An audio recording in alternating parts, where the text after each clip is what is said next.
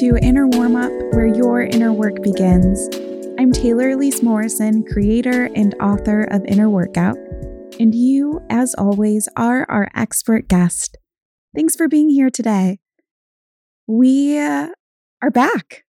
It's been a minute. I missed you, but I also got to say that I, for one, am loving this seasonal format.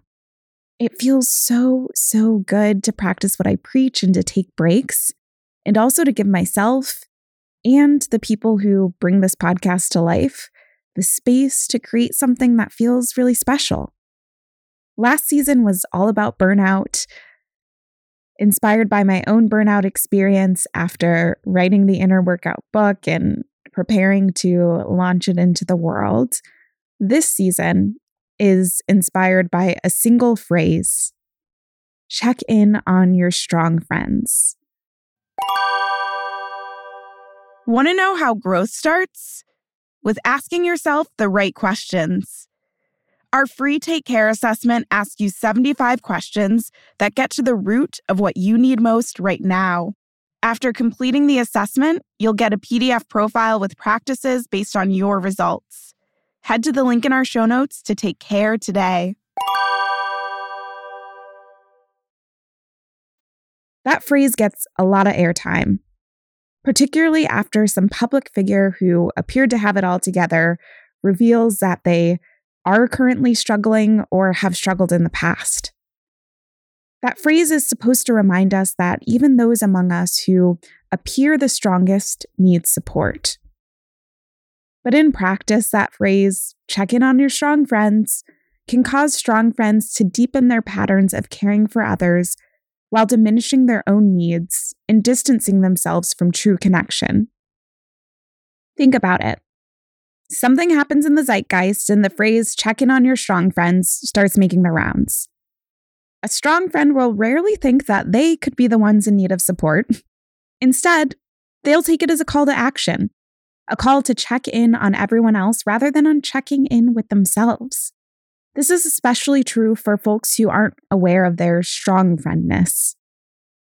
On the other hand, someone who is aware that they're a strong friend might double down on showing that they're okay, that they've got it all together, and that they don't need help. At the end of the last season of Inner Warm Up, where we focused on burnout, I shared a thought that struck a chord with me, and I heard that it struck a chord with you as well. I'll quote it again here. The more I tried to be this person who appeared perfect, the more I'm pushing people away. People don't feel like they can connect with perfection. People might aspire to perfection, but they don't tend to feel safe to share with someone who they perceive to be perfect. If you couldn't already tell, I'm a recovering strong friend. And if you're listening to this podcast, there's a good chance that you are too. When I engage and interact with the Inner Workout community, I hear things like, I really need to be there for the people in my life. Or, I'm nervous about what they'll think. And both of those phrases are signs that the Inner Workout community really is a gathering of recovering strong friends. And that's what this season is all about. I've said strong friend 1,000,001 times by now, so in true Inner Workout fashion, it's time to add a definition into the conversation. This definition comes from a neutral place.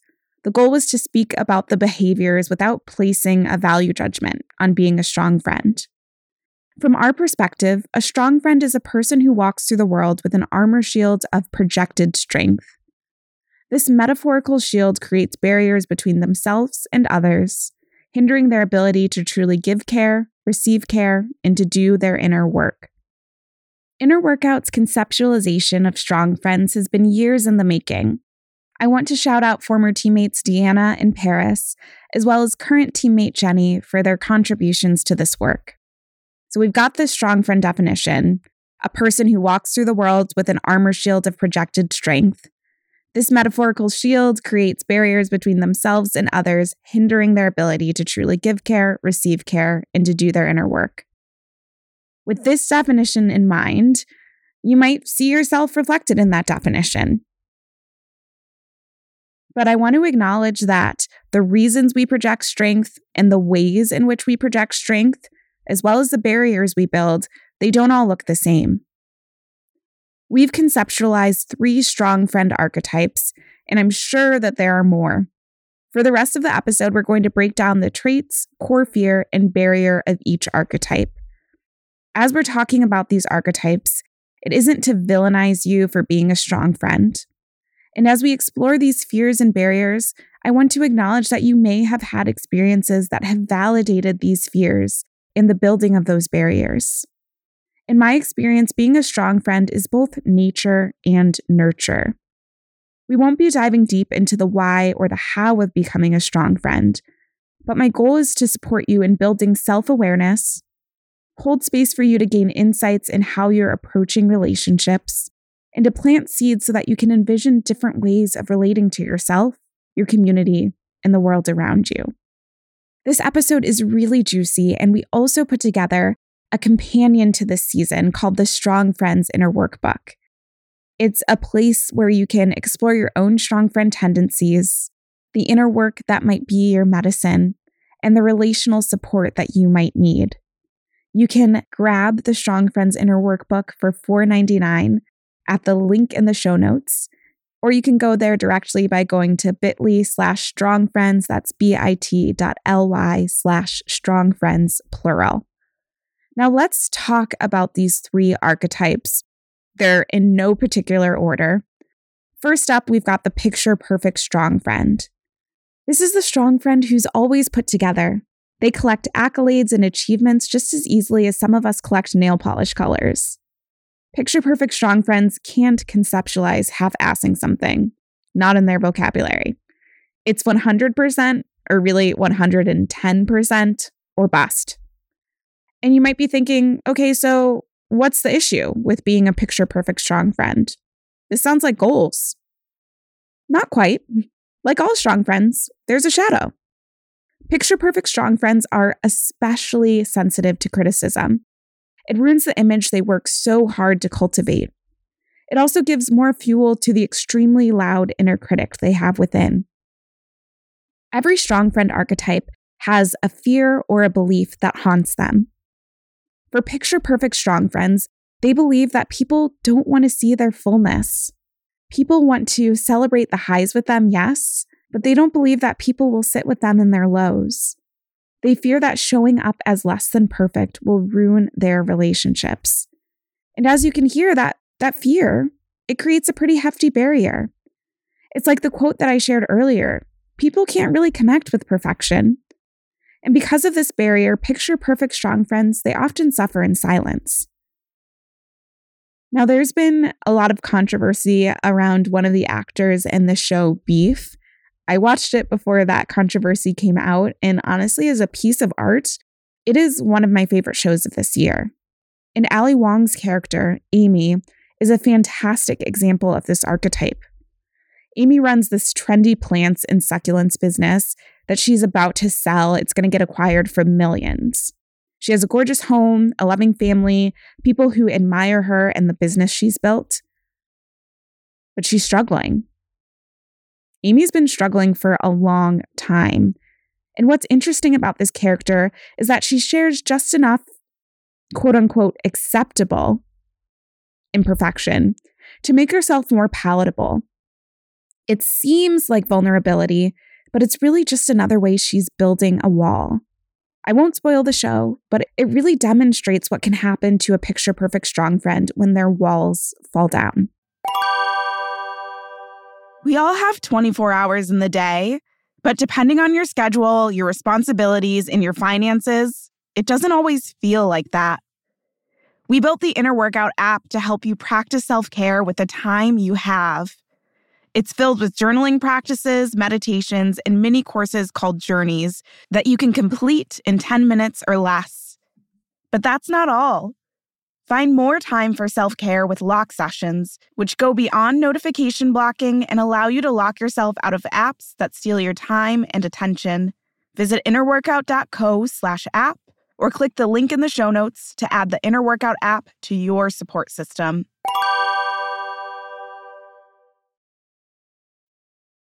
Let's move now into the caregiver strong friend.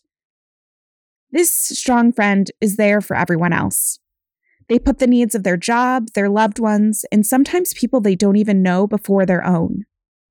They give the best advice that they'd often benefit from taking themselves, but they won't because that would require an element of self-regard that they struggle with. These people are lauded for being selfless, but their shadow is that they often feel like a martyr. They're overgiving, waiting and waiting and waiting for someone to notice and reciprocate. Unfortunately, that doesn't happen as often as they would like. It can cause a festering resentment as well as a martyred saint dynamic where they feel overworked, underappreciated, and secretly superior to others because of how much they give.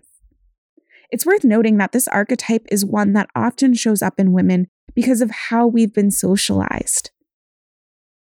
Caregiver strong friends fear that they're only loved for what they can do for other people.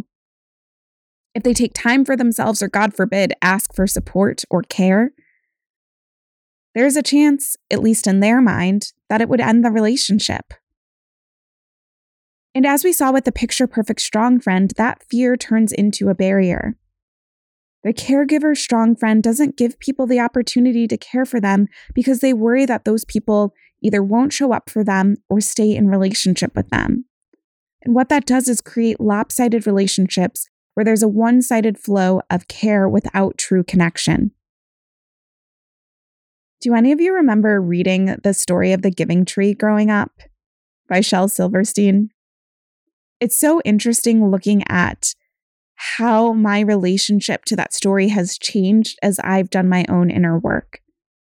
If you're not familiar, if you need a refresher, it's a story about this boy who grows up with this tree, and the tree is kind of a constant giver of care for him. It's where he puts up a swing. It gives him wood to be able to build things for his home. And when the tree, all that's left is a stump, the little boy, now an old man, gets to sit there. And at certain parts of my life, I felt like I wanted to be the giving tree. That was something to aspire for, or to aspire to give of myself in order to be in relationship with other people.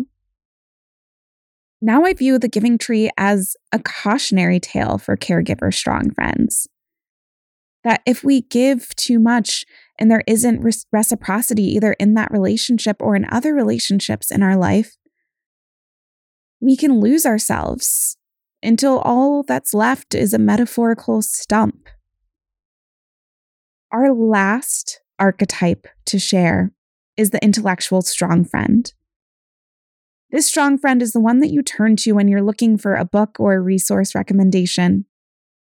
They've seen and heard it all, and it shows. They can tell you about the research, the controversies, and the practices, but what intellectual strong friends fail to admit is that this knowledge often begins and ends in their head. In their quest to build up their knowledge, they often miss the step of doing the work on their own. It's the difference between being a professor who has only studied something and a practitioner who's lived it. And that's because they're afraid. They're afraid that going deeper will leave them stuck in their emotions, stuck in their current situation. They believe that it either isn't comfortable for them to explore their emotions and needs, that there isn't enough time for them to do their inner work, or both. And something to note for intellectual strong friends is that for them, there's a safety in knowing things and this illusion of certainty. And when they are being invited to let down some of their walls and to explore their inner world, they're entering a place that's more ambiguous. And that can feel really uncomfortable for intellectual strong friends. So that fear, it builds a barrier. They'll talk about theories rather than talking about themselves, what they know rather than what they've been through. And they'll have conversations without necessarily building connection. The TV show Shrinking offers an example of how this can show up in real life. Harrison Ford's character, Paul, is an award-winning therapist who other therapists aspire to be like. Throughout the season, we see him giving advice to the other therapists in his practice. Dr. Paul, he's rarely fazed by a patient situation. He's seen it all. Where he struggles is in his personal life. It's not a spoiler for me to share that Dr. Paul is very closed off. And while he might know all about the psychological frameworks and ethical best practices, he isn't initially willing to apply that knowledge to himself, let alone invite anyone else into the work with him. So we see a man who has all of the answers, but very little of the comfort that those answers are theoretically supposed to provide. So these are the 3 strong friend archetypes. And guess what? I see pieces of myself in all of them. And as we've been working on this season, I've become more aware of how my own strong friend tendencies pop out. For some of you, it might feel like there's a question mark, though, or an elephant in the room. What if none of these archetypes felt completely like you? I've got a few things to offer for that. The first is that these are archetypes, and everyone has infinite archetypes within them. So if it doesn't fit you to a T, that's fine. There might be a facet or an aspect that helps you see yourself more clearly.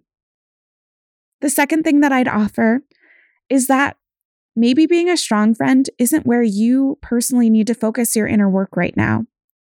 Maybe something else is a higher priority, or it just isn't something that resonates with you in the moment.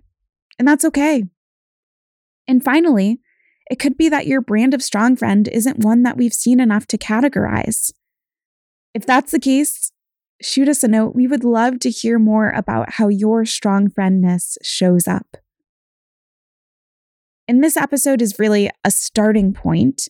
If you want more space and resources to reflect on these archetypes, you also want to look at the inner work that could be especially useful for each archetype and the relational support that each archetype could benefit from, then make sure you grab our Strong Friends Inner Workbook for $4.99.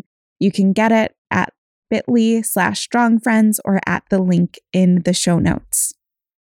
Now that we're all on the same page about what a strong friend is, this person who walks through the world with an armor shield of projected strength, creating barriers between themselves and others, hindering the way that they are able to give care, receive care, and do their inner work, let's talk about what to expect for the rest of the season. It's going to be a really good one. We've got 7 more episodes where, with our guest, we'll explore strong friend tendencies in more depth and the skills strong friends need to deepen their relationships. So what that will look like is we're going to look into 3 specific behaviors: intellectualizing, people-pleasing, and emotional labor, and then 3 specific skills: vulnerability, self-advocacy/boundary setting, and embodiment. So you are going to hear from a star-studded cast of people who come to this work with a lot of experience, but also in many cases willing to share how their own journey plays into their knowledge of each of these behaviors and skills. I'm really excited and proud to share this with you, and this is going to be a season that is worth the wait. So before we head out, thank you for listening.